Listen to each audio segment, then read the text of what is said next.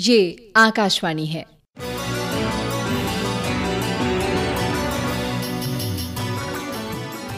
बदलती फिजाएं।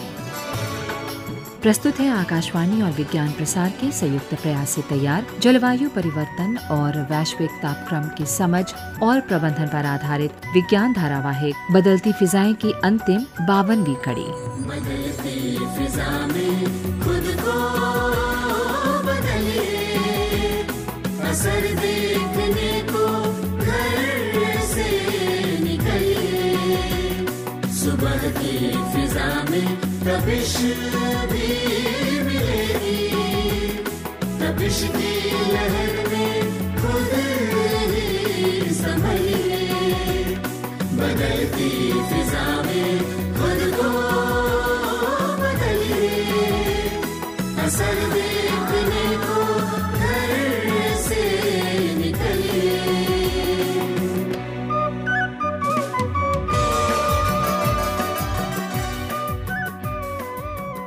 नमस्कार, सभी सुनने वालों का स्वागत है। आप सबको इस कड़ी का बेसब्री से इंतज़ार होगा। जी, हम अपने अंतिम कड़ी में आ गए हैं, जो हमारी 52वीं कड़ी है, और इसमें हम अब तक के धारावाहिकों में जो प्रश्न पूछे गए थे और जिन लोगों ने हमें सही जवाब भेजे हैं उनके बारे में बताया जाएगा। साथ ही आपको बताया जाएगा कि आने वाले धारावाहिक किस विषय पे होगा, क्या होगी उसकी रूपरेखा। हमारे साथ हैं विज्ञान प्रसार के निदेशक डॉक्टर नकुल पराशर। नमस्कार। और साथ ही हैं डॉक्टर वीरेंद्र कुमार त्यागी जी, जिनकी परिकल्पना संकल्पना की परिणीत है जो धारावाहिक हम सुन रहे थे, और आगे आने वाली धारावाहिक भी ये बताएंगे कि किस तरह से होगा। सबसे पहले तो आप सबका हमारे स्टूडियो में स्वागत है। त्यागी जी, आपसे शुरू करते हैं, क्योंकि अब हम अंतिम कड़ी में हैं और आप ही इस धारावाहिक के कर्ता धर्ता रहे हैं, तो इसके बारे में थोड़ा सा आप कुछ बताना चाहें। बदलती फिजाएं, अगर हम पूरे जो श्रृंखला थी कार्यक्रम की उसको देखें तो जो जलवायु परिवर्तन और जो धरती का जो तापमान है वो बढ़ रहा है उसके बारे में हमने जानने की कोशिश करी थी, और उसका उद्देश्य ये था कि जो परिणाम रिसर्च के द्वारा हमारे सामने आए उसमें ये है कि जो मानव जनित जो कारक है वो मुख्य रूप से जलवायु परिवर्तन का जिम्मेदार है, और उसमें वो क्या हमारी कारगुजारियां हैं जिसकी वजह से ये प्रभाव जो है देखने को मिल रहा है, और हम अपनी जीवन शैली में और जो प्राकृतिक संसाधन जिनका हम उपयोग करते हैं उसमें क्या बदलाव लाएं, या क्या उसमें एक हमारे कहें कि एक सोच हो कि जो ये बदलाव आ रहे हैं अगर कम नहीं होता है तो वहीं रुक जाए। तो इन्हीं सब बातों का लेखा जोखा हमने इस धारावाहिक में उठाया था। जी हाँ, हमारे सुनने वालों को ध्यान होगा कि अब तक की 50 कड़ी जो अलग अलग उन्होंने सुनी है, और पूरे कड़ियों को बहुत ही वैज्ञानिक ढंग से व्यवस्थित रूप से प्रस्तुत किया गया था। नकुल पराशर जी, आप जो हैं पूरे संरक्षक रहे हैं इस धारावाहिक के, आपकी निर्देशानुसार अगले धारावाहिक भी आने वाला है। अब जबकि ये धारावाहिक समाप्त हो रहा है, तो आप क्या कहना चाहेंगे हमारे सुनने वालों के लिए भी और लोगों के लिए कि जिस उद्देश्य को लेके ये शुरू किया गया, आपका इतना बड़ा नेटवर्क है जिसमें आप रेडियो से लेके दूरदर्शन से लेके आप विभिन्न प्रिंट मीडिया और जनजातीय इलाकों तक में जाते हैं वैज्ञानिक सोच और जागरूकता को बढ़ाने के लिए, तो आप क्या कहना चाहेंगे? ये तो नैतिक जिम्मेदारी हर भारतीय शहरी की है कि वो अपने आसपास एक वैज्ञानिक जागरूकता को पैदा करे। संविधान में भी इसका जिक्र है। ये जैसा मैंने अभी कहा, नैतिक जिम्मेदारी के अलावा ये एक अब ज़रूरत सी बन गई है, और इस बात को त्यागी जी और उनकी टीम ने बड़ा अच्छे से प्रयास करके इस धारावाहिक के तौर पे आम जनमानस तक इस बात को पहुंचाने की कोशिश करी। और ये सिर्फ बात एक देश तक नहीं, अब पूरे वैश्विक स्तर पे ये समस्या है। पूरा विश्व एक ग्लोबल विलेज है। हम पूरे एक वसुधैव कुटुंबकम की बात करते हैं। हम उस सब के अंदर हम सब की समस्याएं हैं कि उनसे कैसे जूझा जाए, उनके क्या दुष्प्रभाव हैं, और हर दुष्प्रभाव के पीछे कोई अगर अच्छा कारक है तो वो भी हमने सुना, हमने जाना, और ऐसे बहुत सारी नई जानकारी हम सबको, श्रोताओं को, आपको और हमको सबको समय समय पर मिली। इस धारावाहिक के ज़रिए मैं समझता हूँ कि एक बहुत सशक्त माध्यम, रेडियो के सशक्त माध्यम से हम अपनी बात को आम जनमानस तक पहुँचा पाए। इसका परिचायक इस बात से है कि हमारे को जिस तरह से हर एपिसोड के अंदर जो हमको पत्र मिले उनकी संख्या दिन पर दिन बढ़ती गई। उसके अंदर लोगों के प्रश्न, चाहे वो एक प्रकार के थे चाहे दो प्रकार के थे, विभिन्न प्रकार के जो जिस तरह से प्रश्न आए उससे तो कई बार हमारे जो विशेषज्ञ आते थे जो उनके सवालों का जवाब देते थे उनको मैंने हंसते हुए देखा, उनको बहुत संजीदे तरीके से भी उसका उत्तर देते हुए देखा। तो इस बात का ये द्योतक है, इस बात का परिचायक है कि इस पूरी श्रृंखला का जो संयोजन परिकल्पना त्यागी जी ने की वो इसलिए नहीं कि वो हम सब एक परिवार से हैं, परंतु इस बात में मैं उनको बधाई देना चाहूँगा और साधुवाद उनका इस बात पे कि उन्होंने इस ज्वलंत समस्या को इतने अच्छे रोचक तरीके से एक आम जनमानस तक पहुँचाने का जो कार्यक्रम किया और ये अनवरत पूरा 1 साल चला। उसके अंदर एक श्रृंखला दूसरे से जुड़ी, दूसरी से तीसरे से जुड़ी और हम जैसे बात करते थे उसमें कहीं कहीं ऐसा लगा नहीं कि कोई ये बिल्कुल एक क्लासरूम की तरह से कि एक एपिसोड करना है, कि एक बड़े स्वाभाविक तरीके से विचारों के आदान प्रदान से और विशेषज्ञों ने जिस तरह से इसमें प्रतिभागिता की उससे मुझे लगा और इस सब से उत्साहित होके अब हम आगे की तरफ बढ़ेंगे और आगे की तरफ जो बढ़ेंगे तो उसके अंदर एक सोच रहेगी, एक ऐसा टॉपिक चुना जाए जो आगे की तरफ हो। हम गाड़ियों के अंदर रियर व्यू मिरर लगे होते हैं, पीछे की तरफ देखते हैं, जीवन में वो नहीं होता है। तो इसलिए हमें आगे की तरफ ही देखना है और आगे की तरफ क्या बढ़ने के लिए क्या है आज हम सब जानते हैं। हम सब एक चीज़ के लिए दौड़े चले जा रहे हैं, समझ रहे हैं, देख रहे हैं और हैरान भी हैं कि ये ज़िंदगी के अंदर किस तरह से दबे पाँव आया था और धीरे धीरे एक बड़ा आकार ले रहा है। और ये क्या है, हम सबका लाडला आने वाला क्या आर्टिफिशियल इंटेलिजेंस है। निश्चित रूप से आपने बहुत अच्छी बात कही कि अगला जो धारावाहिक है वो आर्टिफिशियल इंटेलिजेंस को लेके आ रहा है। त्यागी जी, हम उस धारावाहिक की चर्चा पहले करें या पहले श्रोताओं के नामों की घोषणा करना चाहेंगे? मुझे लगता है कि हम वैसे बता देते हैं कि आपने राज भी खोल दिया और राज भी नहीं खोला। है ना। तो ये जो धारावाहिक है इसमें हमने कोशिश करी है कि ये जो आर्टिफिशियल इंटेलिजेंस है हमारी ज़िंदगी में कैसे चुपचाप घुस गया, हमें पता ही नहीं लगा कि ये आर्टिफिशियली। क्योंकि मुझे याद है कि जब मैं कॉलेज में पढ़ रहा था तो उस वक्त ये कहा गया था कि एक सॉफ्टवेयर आया है जो आपकी प्लांट में टेक्सोनॉमी में आपको हेल्प करेगा कि जो भी फीचर हैं आप डाल दीजिए, ये उसकी फैमिली बता देगा और यहाँ तक कि उसका नाम भी बता देगा। तो हम लोग सोच रहे थे कि हम लोगों को जो ऑब्जर्वेशन हम देखकर करते हैं और उसमें काफ़ी टाइम लगता था उसका माइनर डाइसेक्शन करने तक, तब जाके उसको हम पहुंचते थे। लेकिन ये एक ऐसा सॉफ्टवेयर है कि आप कुछ कैरेक्टर डालो तो बहुत सारा रास्ता आपका कम कर देता है जी। मतलब कि कुछ फीचर्स डालने पे जो हमें 60% चलना पड़ता था वो ये 60 से 80% हमारा रास्ता कम कर देता है, बाद में रह जाता है 20%। तो वही चीज का मैं देख रहा हूँ कि अब हर जगह में आते जा रहा है। तो वो हमने कोशिश करी है कि वो आर्टिफिशियल इंटेलिजेंस किस तरीके से हमारी जिंदगी में चले गया और आने वाले भविष्य में उसका क्या स्कूप होगा या पोटेंशियल है या उसमें और हमें क्या ज्यादा मिल सकता है। जैसे जीवन का हर पहलू हम कहते हैं कि विज्ञान और प्रौद्योगिकी से जुड़ा हुआ है, तो ये एक ऐसी प्रौद्योगिकी हमारे साथ जुड़ेगी जो जीवन के हर पहलू में हमको मदद करने वाली होगी और जो समय बचाएगी, क्वालिटी ऑफ लाइफ है उसको इम्प्रूव करेगी और इकोनॉमिकली भी वो ज़्यादा वाइबल होगी। और तीसरा इसमें था कि जो आर्टिफिशियल इंटेलिजेंस, क्योंकि नीति आयोग ने एक पर्चा इसके बारे में शुरुआत करी है कि भारत में आर्टिफिशियल इंटेलिजेंस का क्या स्कोप होगा और क्या उसके लिए इंफ्रास्ट्रक्चर चाहिए, लेबोरेटरीज या इंस्टीट्यूशंस और या पढ़ाई में भी, तो किस तरीके से वो किया जाए उसके बारे में होगा। और जो हमारे लेबोरेटरीज में अभी कहीं की एक इकोसिस्टम जो डेवलप हुआ है आर्टिफिशियल इंटेलिजेंस को लेके, जैसे कि जो उस पर्चे में कहा गया है कि उसमें कुछ कोर एरिया आइडेंटिफाई किए, एग्रीकल्चर है, हेल्थ है और ट्रांसपोर्टेशन है, स्मार्ट सिटीज़ है। तो इन एरिया में काम करने के लिए हम एक पूरा एक चेन ऑफ हमारा इंस्टीट्यूशन लेबोरेटरीज रहेंगे, वो एक इंटरडिपेंडेंट सिस्टम के रूप में, सब सिस्टम के रूप में एक दूसरे के साथ काम करेंगे। उसके बारे में है जो फ्यूचर प्लानिंग है। और एक जो बहुत इंटरेस्टिंग इसमें सेगमेंट हमने रखा है कि वो आर्टिफिशियल इंटेलिजेंस को जो 20वीं शताब्दी का जो लिटरेचर है, साइंस फिक्शन है, उसमें किस तरीके से, तो जो बहुत ही लोकप्रिय कहानियाँ जो पूरी दुनिया में पसंद की गई उसमें से हम कोशिश करेंगे कि कुछ को सेलेक्ट किया जाए और उनका एक रूपांतरण नाट्य रूप में उनको अपने दर्शकों तक पहुंचाया जाए, जिसमें कि पोटेंशियल भी है यही का और जिसमें कुछ हास्य भी आता है और कभी कभी जो एक कहीं ना कहीं उस चीज़ को फ्रैंकेनस्टाइन वाला जो डर है वो भी आता है। तो उसको एक बैलेंस तरीके से, क्योंकि उस वक्त जो चीज़ें थी, लिमिटिंग फैक्टर थे, वो अब नहीं है, तो वहाँ पे भी अब वो जो कंट्रोल है वो काम करेगा और उसको वो एक पॉजिटिव दिशा में ही जाएगा। वो इसमें हमने बात करी है। वो आपने बड़ी अच्छी बात करी कि हम साहित्य के ज़रिए इसको करेंगे। मुझे याद है आज से करीब 25-30 साल पहले जब दूरदर्शन पे टाइम कैप्सूल करके बहुत सारे आगे के भविष्य के बारे में कि आज हम इसमें हैं, आँख खुली तो वो 2047 में पहुंच गए या पहुंच इंद्रधनुष, हाँ ऐसे हाँ जी ऐसे तमाम बहुत सारे होते थे और बच्चों के बहुत सारे सीरियल आते थे जिसके अंदर उन्होंने छड़ी घुमाई और आप वहाँ उस वाले एरा में पहुँच गए। तो फ्यूचरिस्टिक जो भविष्य की संभावनाओं को जो हमारे लेखकों ने परिकल्पना करके, चाहे वो इसाक आसिमोव हो या जॉर्ज ऑरवेल हो या तमाम बहुत सारे लोग हैं, स्पेस वॉर्स हैं, तमाम चीज़ें, उन सब को जैसा आपने कहा इसके अंदर लेके आएंगे तो ये तो बड़ा अच्छा गुलदस्ता आप बिल्कुल प्रस्तुत करेंगे। एक सवाल मैं पूछना चाहूँगा कि मुझे लगता है जो सबसे बड़ी उपयोगिता जो इसकी होगी, जिन लोगों की बुद्धि कम है तो हम जो कम बुद्धि वाले लोगों को भी एक लेवल पर ला सकेंगे।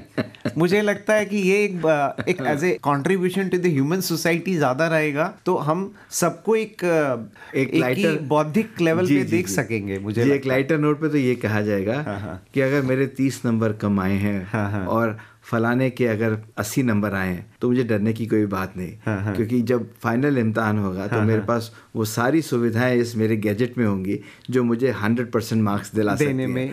तो वो जो आपका प्रश्न है वो जीवन के हर क्रम में जो मतलब है हैव और हैव नॉट्स जिसे कहते हैं, जिनके पास है और जिनके पास नहीं है, उनकी बीच की जो खाई है उसको कम करेगा।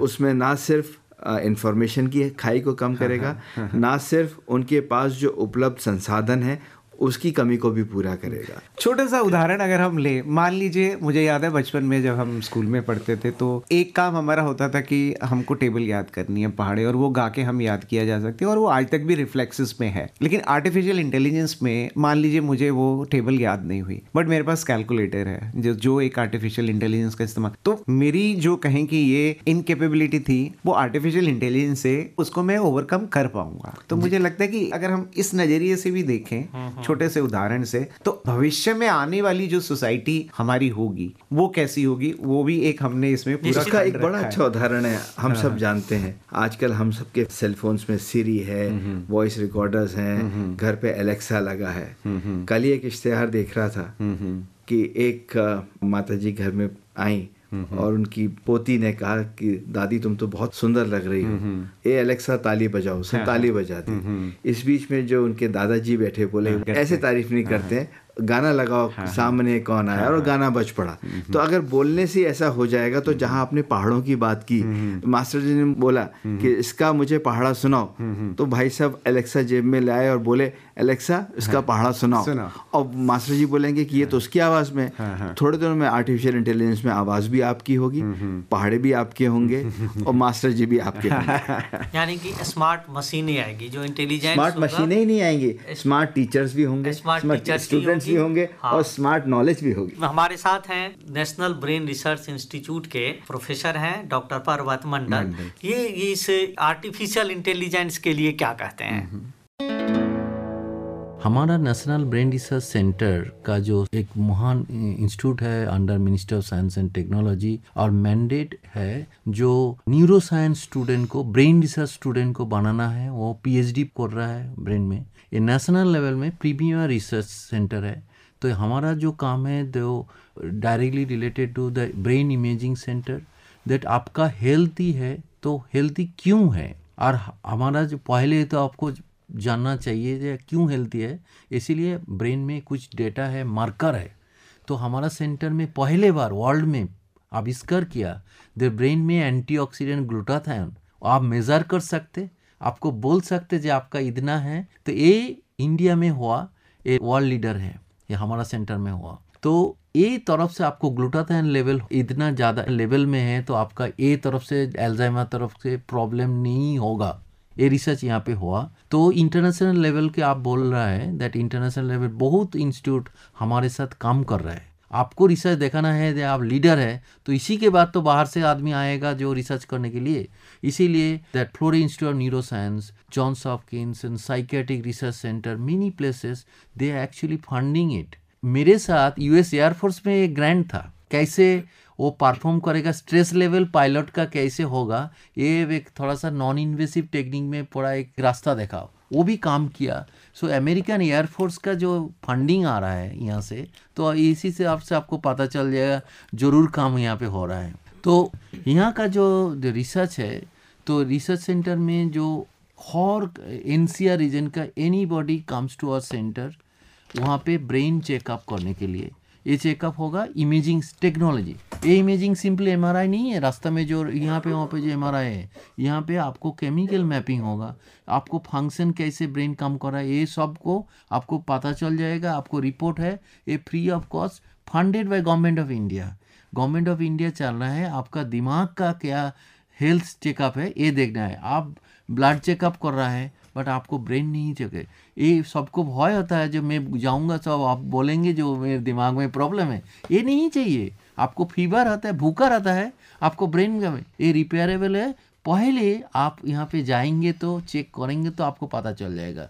हमारा MRI सेंटर देश का 1 नंबर इंस्टीट्यूट है, वर्ल्ड लेवल में बहुत इसका पब्लिकेशन जो है बहुत हमारा जो साइंटिस्ट है सब बाहर से आया एवं वेल रिस्पेक्टेड साइंटिस्ट है। तो ये है हमारा इंस्टीट्यूट। ये आस्था नेशनल साइंस सिक्योरिटी गार्ड के पास में है, इजीली एक्सेसिबल है, हमारा वेबसाइट में सब कुछ है। बट अवेयरनेस जो ज़्यादा होना चाहिए एंड अप्रोचेबल होना चाहिए। सो इसीलिए आपका रेडियो एक बहुत ऑनेस्ट है। आप एक थोड़ा सा ईमेल भेज दीजिए, वो भी आंसर चल जाएगा जो हम आपके कैसे मदद कर सकते हैं। आपने एक बहुत अच्छी बात की एलेक्सा को लेकर के, और जो हम लोग बात कर रहे थे कि जो आर्टिफिशियल जो इंटेलिजेंस को लेके स्मार्ट मशीनों की बात, रोबोटिक्स की बात है, और AICRA all India computation robotics and automation के अध्यक्ष हैं राज शर्मा। ये क्या कहते हैं?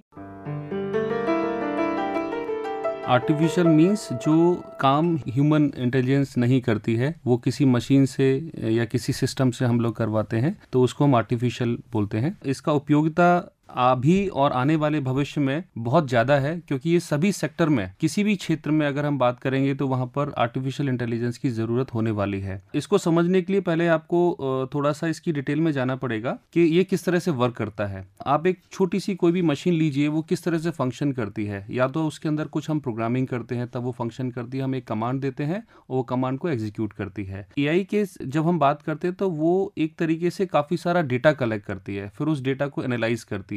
जैसा हम ह्यूमंस के साथ कैसा होता है कि हम बचपन से डिफरेंट टाइप की हम पिक्चर्स देखते हैं या हम उसके बारे में सुनते हैं, तो हमारे माइंड के अंदर में वो चीज़ें फीड हो जाती हैं मेमोरी में, और उसके बेसिस पर हमारी इंटेलिजेंस उस पर कोई डिसीजन लेने का काम करती है। वैसा ही सिस्टम मशीन के साथ होता है। हम उसके अंदर काफ़ी सारा डेटा फीड करते हैं डिफरेंट टाइप से, और वो डेटा को वो जिसको हम एल्गोरिदम बोलते हैं उस तरीके से वो उसको एनालाइज करते हैं, और वो मशीन फिर उसके बाद में अपना डिसीजन लेती है। AI के अगर हम देखें तो 3 काफ़ी मिले जुले इसको हम सबसेट बोल सकते हैं। एक हम AI बोलते हैं, उसके बाद फिर मशीन लर्निंग बोलते हैं, फिर डीप लर्निंग बोलते हैं। मशीन लर्निंग सबसे इनिशियल फेज में अगर हम बात करेंगे, जो कम डेटा है हमारे पास उसके बेसिस पे हम कुछ उसमें रिजल्ट्स फीड करते हैं एक्सपर्ट्स के थ्रू, तो वो उसके बेसिस पे मशीन डिसीजन लेती है। डीप लर्निंग में क्या होता है कि वो एल्गोरिदम क्रिएट करती है, एक न्यूरल साइंस नेटवर्क क्रिएट करती है, जिसके थ्रू मशीन इस तरह से कैपेबल हो जाती है कि वो कोई डिसीजन ले सके बेसिस ऑन दैट डेटा। और इन दोनों का मिलाने के बाद में हम बात कर सकते हैं कि आर्टिफिशियल इंटेलिजेंस। तो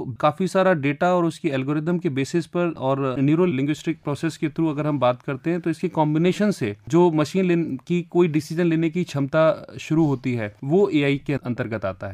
तो इसी को हम बोल सकते हैं कि भविष्य में ये हर सेक्टर में यूटिलाइज होने वाला है, चाहे मेडिकल साइंस हो, चाहे आपका डिफेंस सर्विसेज हो, कोई भी सर्विसेज हो। और ये आज नया नहीं है, ये काफी साल पहले से, अगर हम बात करें तो 50 साल पहले से इस शब्द की शुरुआत हो चुकी थी, लेकिन चूंकि उस समय पर इतना डेटा नहीं था तो उस पर इतना वर्क नहीं हुआ। आज हमारे पास काफी डेटा भी है, मशीनरी है, इक्विपमेंट्स हैं, जिसके बेसिस पर हम इसको काफी आगे तक ले जा सकते हैं।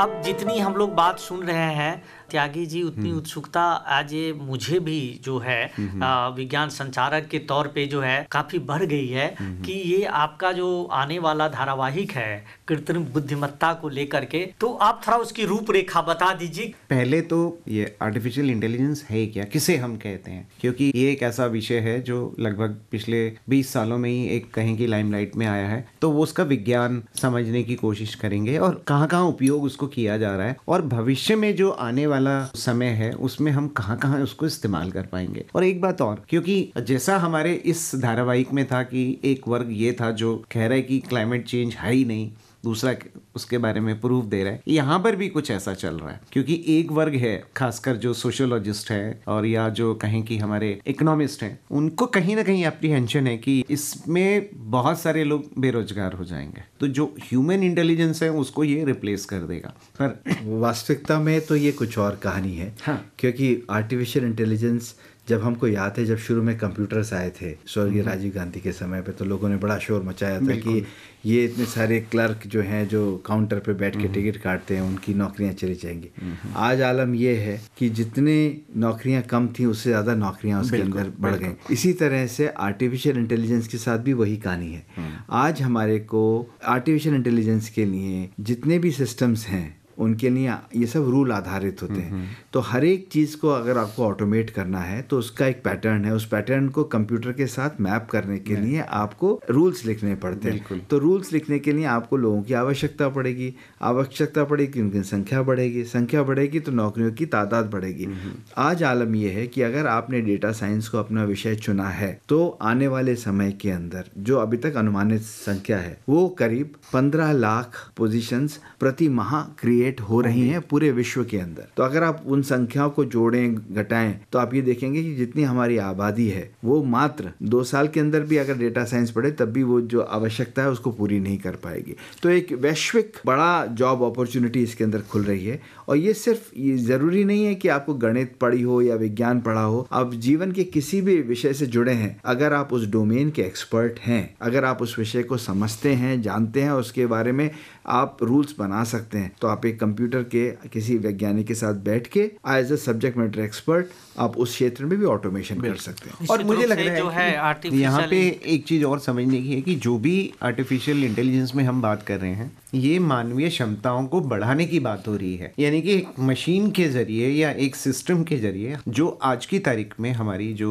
क्षमता है उसको हम बढ़ा सकेंगे। ये आर्टिफिशियल इंटेलिजेंस का एक बहुत बड़ा उपयोग है। जैसे कि आपको अगर बहुत सारी कैलकुलेशन खुद से करनी पड़े नहीं कर पाओगे, अगर मैं आर्टिफिशियल इंटेलिजेंस का इस्तेमाल करता हूँ तो एक बहुत बड़ा काम मैं बहुत जल्दी कर पाऊंगा। तो बेसिकली मानवीय क्षमताओं को ये बढ़ाने हर एक काम में आप जो भी काम क्षमताओं के साथ जो सुविधाएं हैं, खास करके जो स्वास्थ्य संबंधी जांच होगी, जो कृषि उत्पादों के बारे में जो लेखा जोखा होगा, या जिस तरह के निर्माण होंगे, चाहे फर्टिलाइजर से लेके क्वालिटी को लेकर जो होगी, क्वांटिटी को लेके होगी, उन सब बातों में आजकल आर्टिफिशियल इंटेलिजेंस स्पेस साइंस में जो है उसका बहुत बड़ा उपयोग होगा। ये धारावाहिक की हम लोगों ने चर्चा की है। हमने जो मुझे लगता है कि हमारे जो श्रोता हैं जिनको कि पुरस्कार के लिए चुना जा रहा है उनके नाम आपको जरूर बताने पड़ेंगे। तो मुझे लगता है त्यागी जी, पुरस्कार देने वाले भी आप हैं, भेजने वाले भी आप ही लोग हैं, तो नकुल जी से अनुरोध करूंगा कि वो इन नामों की घोषणा करें। निनाथ महाजन जम्मू से, दुर्गेश नागनपुरे मध्य प्रदेश से और राहुल राज जी। इसके अलावा रश्मि कुमारी जिन्होंने हमें ईमेल भेजी परंतु अपना पोस्टल एड्रेस नहीं भेजा, जिसकी वजह से हम उनसे ये आह्वान करेंगे कि वो अपने एड्रेस भेजें ताकि उनका जो गिफ्ट हैम्पर है वो उन सबको मिले। आप चारों को पुरस्कार मिलने की हार्दिक बधाई, और इस उम्मीद के साथ कि ये कहानी यहाँ सिर्फ खत्म नहीं होगी और आने वाला कल जो हमारा सीरियल अगला आने वाला है उसमें आप हमसे जुड़ेंगे, हमको लिखेंगे, सवाल करेंगे, सवालों के जवाब प्राप्त करेंगे और साथ में मिलेगा आपको हमारा हैम्पर। नकुल जी, एक चीज और हम एक श्रोता के रूप में पूछना चाहेंगे जी, कि मान लीजिए कि इन कड़ियों को अगर कोई फिर से सुनना चाहे, जी, क्योंकि ये आज के बाद तो एयर होगा नहीं, जी जी जी, तो क्या कुछ ऐसा माध्यम है, ऐसा कोई साइट है या ऐसा कोई पता है जहां से वो मंगा सकें? बिल्कुल, या वहां से कर सकें? बिल्कुल बिल्कुल, हमारा पूरा प्रयास है। विज्ञान प्रसार का ये शुरू से ही प्रयास रहा है कि जो भी कंटेंट हम तैयार करते हैं, चाहे वो इलेक्ट्रॉनिक हो, चाहे प्रिंट हो, चाहे सोशल हो या डिजिटल हो, उन चारों माध्यमों का एक हम रिपोजिटरी, एक इन्वेंट्री हमारे पास रहता है।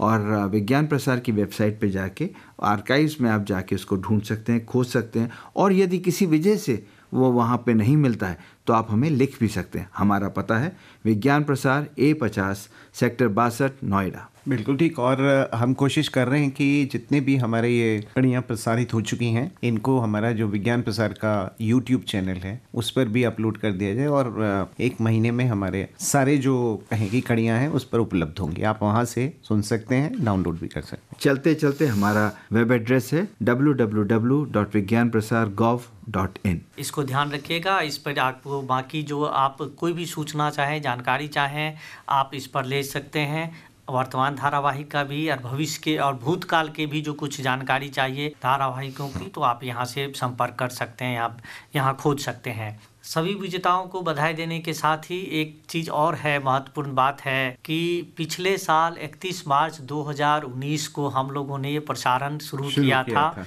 पहली कड़ी कर्टन रेजर हुई थी पूर्वावलोकन के रूप में, और आज 22 मार्च 2020 को हमारी ये अंतिम कड़ी जो 52वां एपिसोड है वो खत्म हो रहा है। नए धारावाहिक के साथ जल्द से जल्द आने की हम लोग कोशिश करेंगे। तब तक के लिए आप सबसे विदा चाहते हैं। नमस्कार। नमस्कार।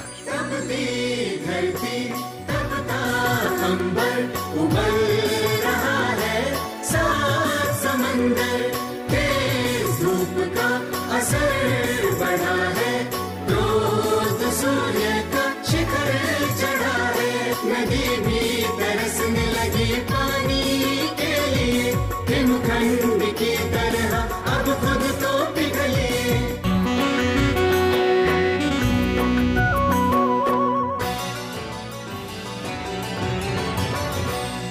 बदलती फिजाएं। अभी आप आकाशवाणी और विज्ञान प्रसार के संयुक्त प्रयास से तैयार जलवायु परिवर्तन और वैश्विक तापक्रम की समझ और प्रबंधन पर आधारित विज्ञान धारावाहिक बदलती फिजाएं की अंतिम 52वीं कड़ी सुन रहे थे।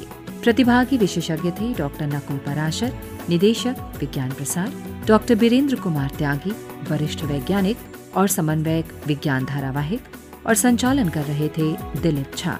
शीर्षक गीत था डॉक्टर मेहता नगेंद्र सिंह का। नए विज्ञान धारावाहिक के साथ पुनः प्रस्तुत होंगे। तब तक के लिए नमस्कार।